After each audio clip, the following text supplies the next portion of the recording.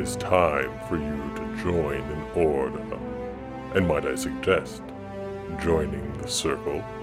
It is the order which is the backbone of the civilization.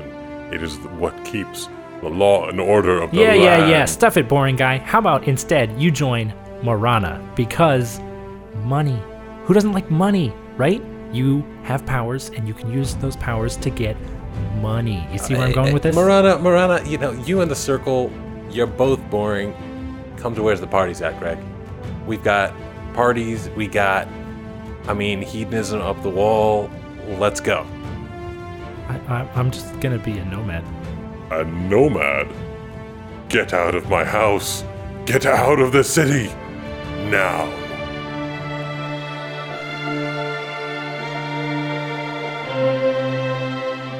Hello and welcome to Dragon's Demise, the podcast about what happens on, around, and behind the tabletop. Today, I'm joined by Greg. Hey there.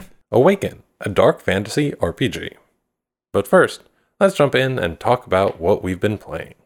Yeah, we've had a good couple of games lately. We got to try out Wingspan. Oh, yeah. Which is a fantastic, very scientifically robust game from a local game designer, Elizabeth Hargrave. And we loved it. You've basically got an apiary. No, aviary? Whatever. You've got one of those, and you're trying to attract different birds and get them to lay eggs and make sure that they're fed and have proper synergies and all of that. And you're trying to do this in order to score the most points. Yeah, and it's all done based on the cards that you have. You go ahead and you play those into your habitats and things like that, and then you get to use actions to collect food, get the birds to lay more eggs, find other birds to get, and every bird card there is unique, and the actions are really interesting. They each have something slightly different. They have slightly different amounts of points. There's slightly different amounts of eggs that they can have, different nests, and there are also overarching goals that everyone is working to. It's a really, really interesting game. Oh yeah, and it's fantastic. It's gorgeous. All the illustrations of the birds themselves are really well done.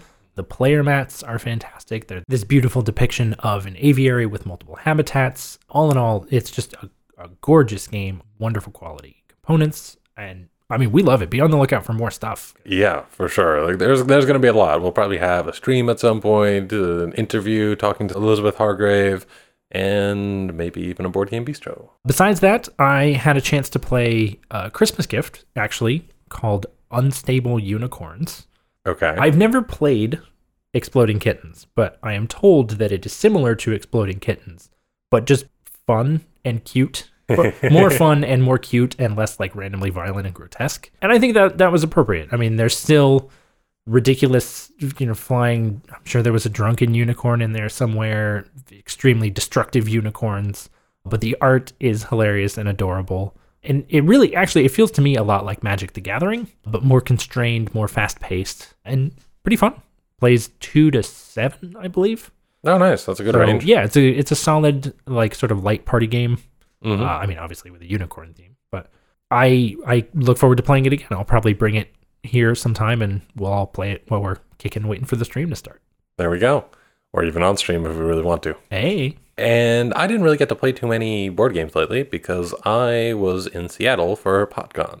And while I was there, I got to meet a lot of really awesome people, podcasters of every genre and every type. So anyone who I saw there, thank you so much. It was awesome.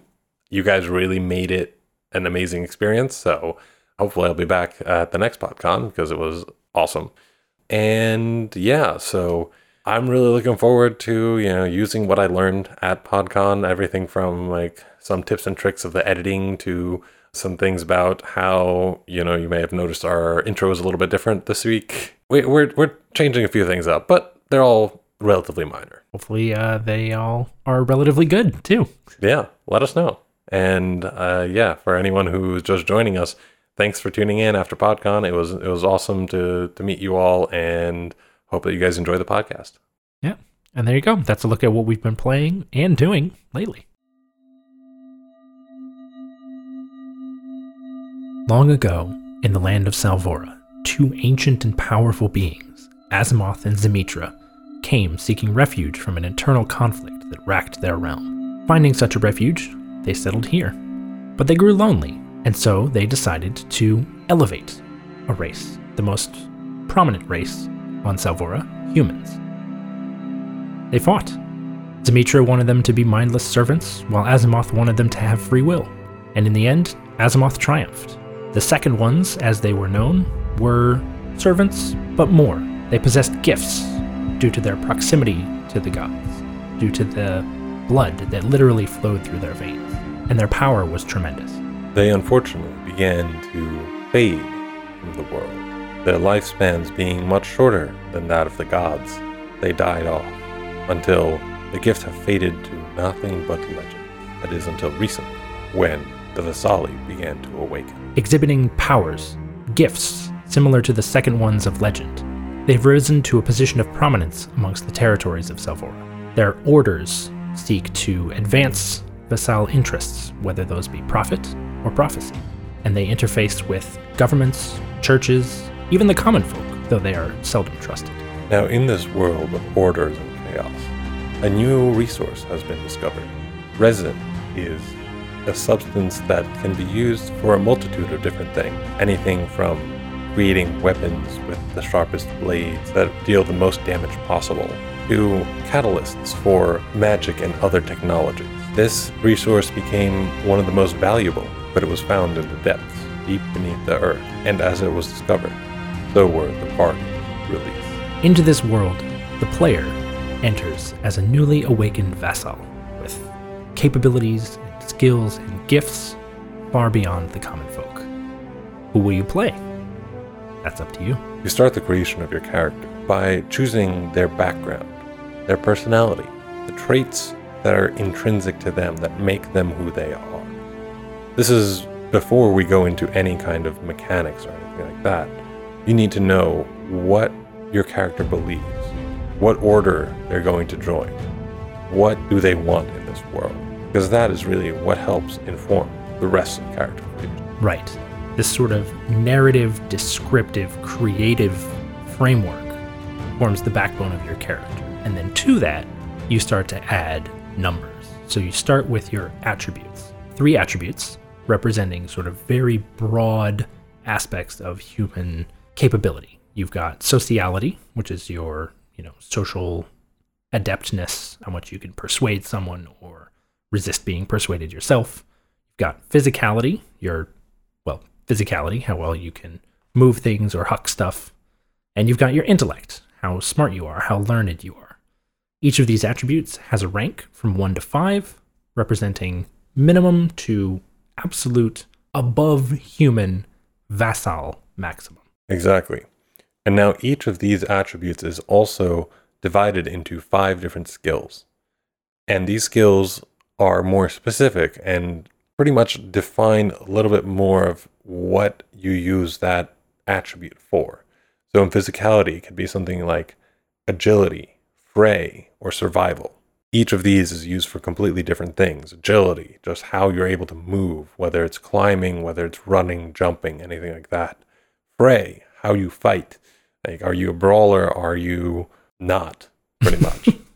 Or survival, which is, how well do you know the world outside? How are you able to endure the elements and other such things? And each of these skills has its own rank, from 0, untrained, to 5, representing absolute mastery. But they also have subsets, specializations, which represent even more focused areas of expertise. So for survival, you might have 2 separate specializations, gathering and tracking, that represent very different facets of that same skill.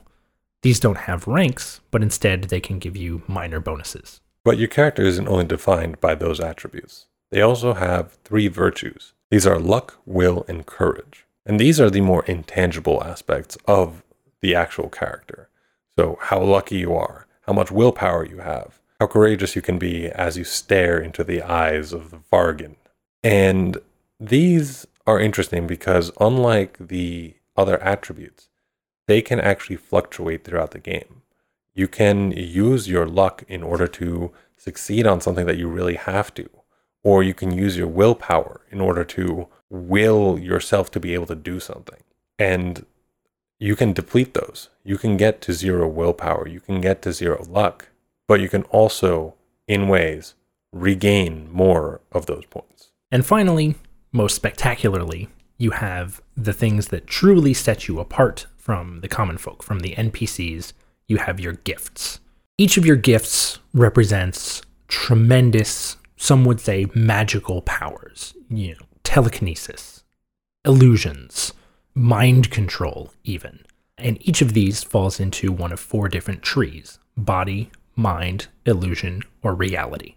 When you acquire a gift, that represents something that your character is possibly uniquely capable of doing and has a different power level. So a rank 1 version of telekinesis might be able to lift a 5-pound object, whereas a rank 3 telekinesis might be able to move a 200-pound boulder or something like that. So as you invest in these gifts, you're increasing your capabilities, but you're also risking danger, because the more powerful the gift, the greater the chance that you will become corrupted when you use it. And corruption itself is a fascinating mechanic in itself, because it represents the overuse of your power in a short period of time. So if you use your power too much, you begin to lose your mind. You begin to have these psychological ailments that start to eat away at your mind, at your will, at your humanity. Exactly. So you have to be sparing when you use your gifts. But now that you've got your gifts, you've got your character, how do you go about using that character and using those gifts?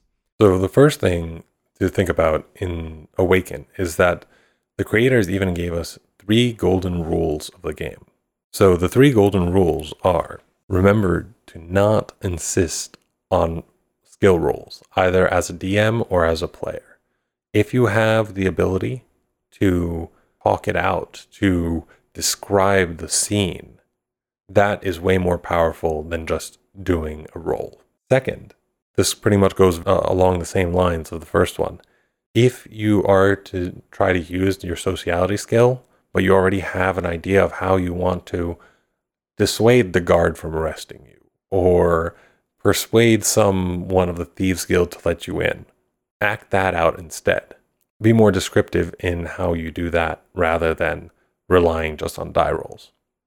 And lastly, combat in Awaken is extremely dangerous and lethal. So be wary with it.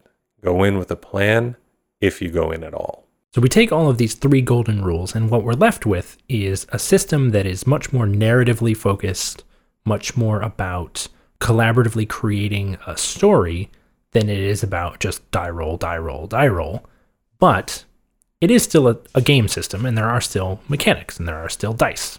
So how do those work? They're D6s, just in case anyone didn't know.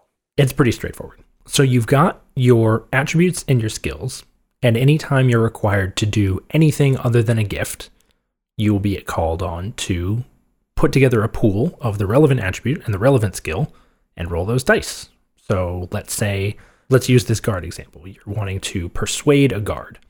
So you're going to combine the value that you have in your sociality tree with the value that you have in the empathy skill. You're going to put those together, and let's say those values are 3 and 2, and you're going to end up with a pool of 5 d6s. And you're going to roll those dice, and each of your successes is going to tell you how successful you are.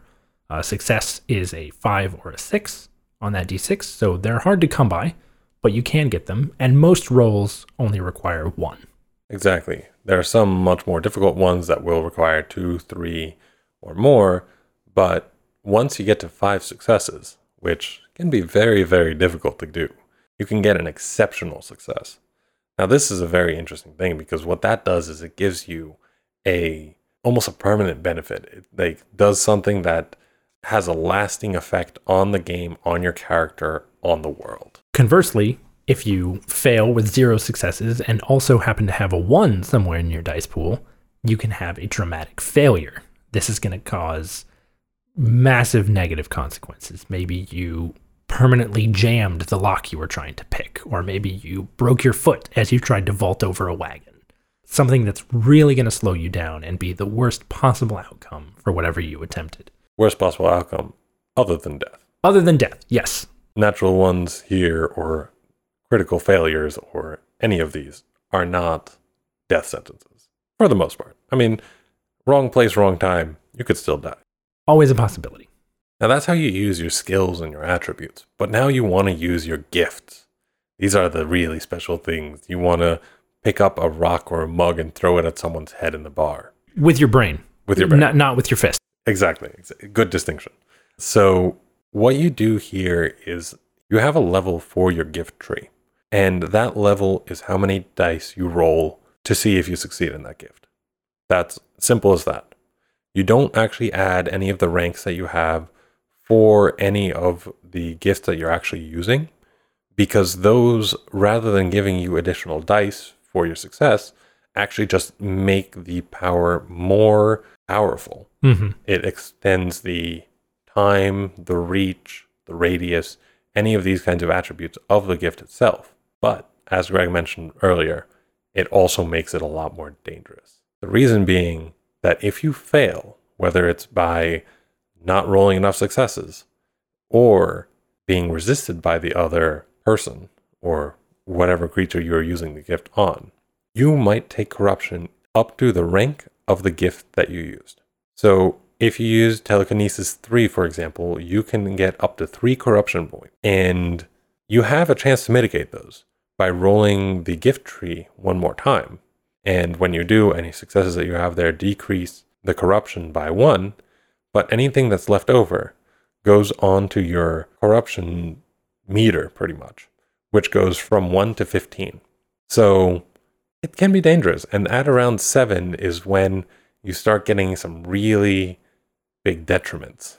And you start actually losing those sanity points, losing that humanity. What it is that threshold of 7, that every time you cross it and go back, like you're losing health and you're becoming more and more permanently corrupted. Your body is unable to recover from it as well as it could before. And once you get to a certain level, you just lose your mind and your character, and you can no longer play them. They then become completely corrupted, completely power hungry, and pretty much unable to be controlled. Yeah, it's a really devastating thing, and I think it really drives home mechanically how dangerous these gifts are and how truly overwhelmingly powerful they are. You know, this isn't just a magic spell. This is you literally tapping into the blood of the gods to channel some sort of supernatural ability. So that's going to come with a lot of potentially overwhelming side effects. Exactly. But you can't not use your gifts because of how advancement works in this system. And this is something that Jacob and I both love. Yeah. Is that when you successfully use a gift or a skill, you put a check mark next to it. And once you've earned 5 check marks in a particular gift or skill, you get to increase your rank. And that's fantastic. It rewards repeated use of the skills that you care about. You're not raising some unrelated property. If you want to go out of your way to, let's say you're a ranger, but you want to learn how to defend yourself in melee, you can do that. You can go out of your way and you can train with someone and get successful melee or fray skill rolls. But in a situation by situation, scenario by scenario context, you're going to be rewarded for using the skills that you care about. And I think that's great. Exactly. And this brings us into the probably most important rule, I think, of Awaken, and that's the picture rule. Picture rule is pretty much about how the picture that you create of your actions, of the things that you do, is more important and more valuable than just rolling. And with the picture rule, pretty much what it says is that the GM has the authority, pretty much, to give you just a pure success if you describe something well enough and mention some details that you look at while searching for something, rather than just saying, oh, I searched for something. And these automatic successes are importantly marked on your skill tracks as well. So when the GM just says, yeah, you succeed, and you can just mark off more and more towards that skill, I feel like that is very, very good incentive for getting into character and really role-playing it. And that's an overview of Awaken. Everything from the lore and the world building to character creation and the mechanics that govern play. Let's review this. I mean, Yeah. I think we've played it on stream before. Yep. You have been jazzed about it since you heard about it on the Kickstarter, Yes. which you were the one who introduced it to me because your face is in it. It is. It is. You were very proud. Yep, exactly. I've got a big picture of my face in the core rulebook. So, It's purple and toothy. yep, exactly. But, it's me. It's you. I'm But purple yeah. and toothy if you haven't known me. I think this is a system, both theoretically and also from play that we really enjoy. It's sort of stripped down almost is a way I would describe it. It's not low fantasy. It bills itself as dark fantasy, Yeah. which I think is appropriate. Your actions have pretty severe consequences in the case of generating corruption or in the case of combat being very, we didn't go into the mechanics of combat because it's one of the more mechanically precise aspects of the game. There's actually like a formal declaration phase and then an execution phase. Yeah. But it is very fast and it's very deadly. And so this idea that you're encouraged to play around combat rather than through it is something that I really appreciate and something that causes you to think creatively rather than kicking in the door. Exactly. I think that the game itself encourages so much of this just thinking of what you can do, how your character can do it, and really narrating what they're doing. And I love that it really puts that into the mechanics. Like the picture rule, I think, is one of the best rules that you can have in any RPG. Oh, absolutely. And especially for one where you advance by using your skills. It's like, show us how you use the skills. Don't just say you use them. Mm-hmm. And I think that the fact that the characters can't just ask for a skill roll, the GM has to be the one to ask them to roll it for it to actually happen, is very important, because it's not like D&D where it's like whatever you want to do, you just roll the dice and then you either succeed or fail. If you just describe it, it'll most likely happen. You are assumed to be competent in the game, and that all you have to do is really pretty much figure out any of the challenges that you get. Right. Yeah, it's very much a system that wants its players to put themselves out there. Yeah. Which I think is good because, having something where you're rewarded for going above and beyond, you're rewarded for challenging yourself, makes for a night around the table that everybody really enjoys. Everybody really gets invested in, and I think gets more out of it as a result. I also just really love the fact that you have those consequences for using the gifts. Like, Oh, yeah. they're powerful, and like the consequences are more for using them consistently than they are for using them at all. Mm-hmm. So you should still use them, but it's the kind of thing that you really have to think about. It's like, am I going to use my skill now? Am I going to use my gift now, or am I going to save it for later? Especially because if you fail at a gift, you have to actually take a short rest before you're able to use it again. Mm-hmm.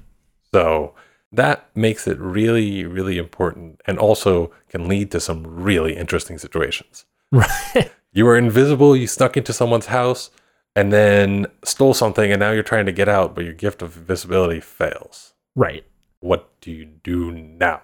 Yeah, it definitely it forces you into some awkward situations, or can force you into some awkward situations. I think there's a lot to like about this system. I think the lore is pretty compelling. I know that there's a lot to it. There's a lot of history that you can delve into. There's a lot of sort of contemporary politics. You've got the sort of a contentious relationship between the different Vasali orders. You've got the relationships between those orders and other institutions, government institutions, the church, things like that. You've got sort of this nebulous, ill-defined, but very present threat of the Vargans. Like, there's a lot there. If you're looking at this from a narrator's perspective, there's a lot that you can do. There's a lot that you can play around with. There's plot hooks everywhere.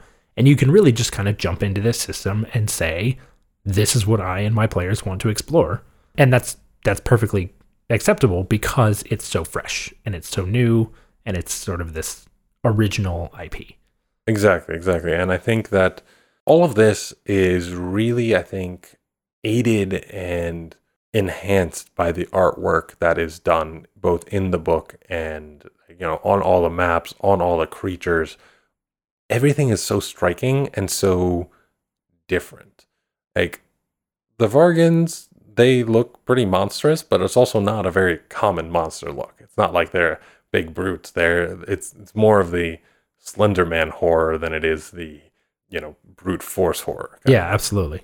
But also, like, just the dress of the different Vasali and, like, all the crazy things that they can do. And then the fact that you have these colossi, which are like the Vasali that came together in some kind of a ritual that create this giant colossus of her as an army, like, being, right, is just like, well, that's pretty awesome, but also really freaking scary. It's very unsettling. But it's a really fascinating aspect of the setting. Definitely something that you could explore if you wanted a much more like battlefield-oriented game. I mean, because from what I understand, the Colossi they're basically living siege engines. Yeah. So you can go that way with it if you don't want to do the palace intrigue or the like tunnel rats gameplay. So lots of opportunities there. But as much as we love it, we've been raving about it, no system is perfect. It's an adaptation of that thing that we always like to say. And I think one of the sort of drawbacks of Awaken for me personally is combat. We mentioned briefly that combat is mechanically demanding. Yeah. Another way to say that is that it's just convoluted. Combat it's a chore trying to figure out in what order do people act and how is damage inflicted and, positioning. There's just lots and lots of little fiddly bits that make combat definitely the least attractive part of the system, which is, in my mind, is more than by design. It's more than dissuading you from engaging in combat, and it's actually just bad combat. Yeah. I think one of the things that for me could use a bit of improvement is the actual character sheet. I think it looks amazing right now. I think that the style of it is great. A lot of the things make sense, but then you get to the endurance section. And for me, that one is just, it took me forever to just figure out how the heck to read it. It's got like some bigger boxes with some like sub boxes that are smaller, but you don't always use them, but you sometimes use them.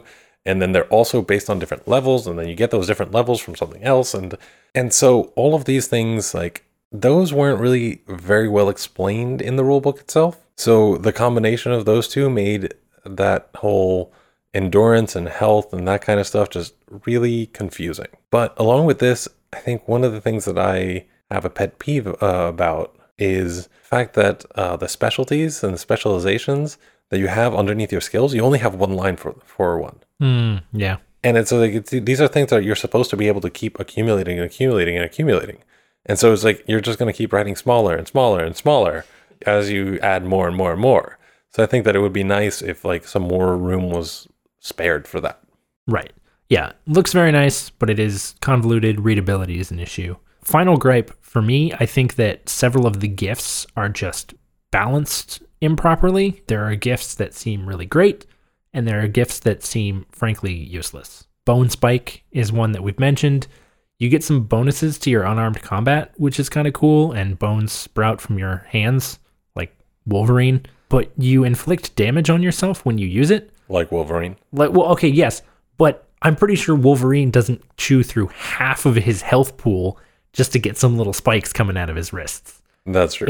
It seems like it maybe wasn't properly calibrated, and that's not the only one of those that seems relatively underpowered. So I think there's just a lot of variability in the gifts that maybe could have used a little more workshopping. Yeah, exactly. That all being said, let's look at the ratings for this RPG. This is the first time we're reviewing an actual RPG. We're going to do the same scale as we normally do, from skip it to play it to buy it. So, Greg, what are your thoughts? I like this. I mean, for all its flaws, I think it's a really fresh, compelling RPG system. I think it takes a lot of this sort of ethic that a lot of my GMs, a lot of my favorite GMs have brought to the table, which is collaborative narrative, and it actually puts that in the rulebook.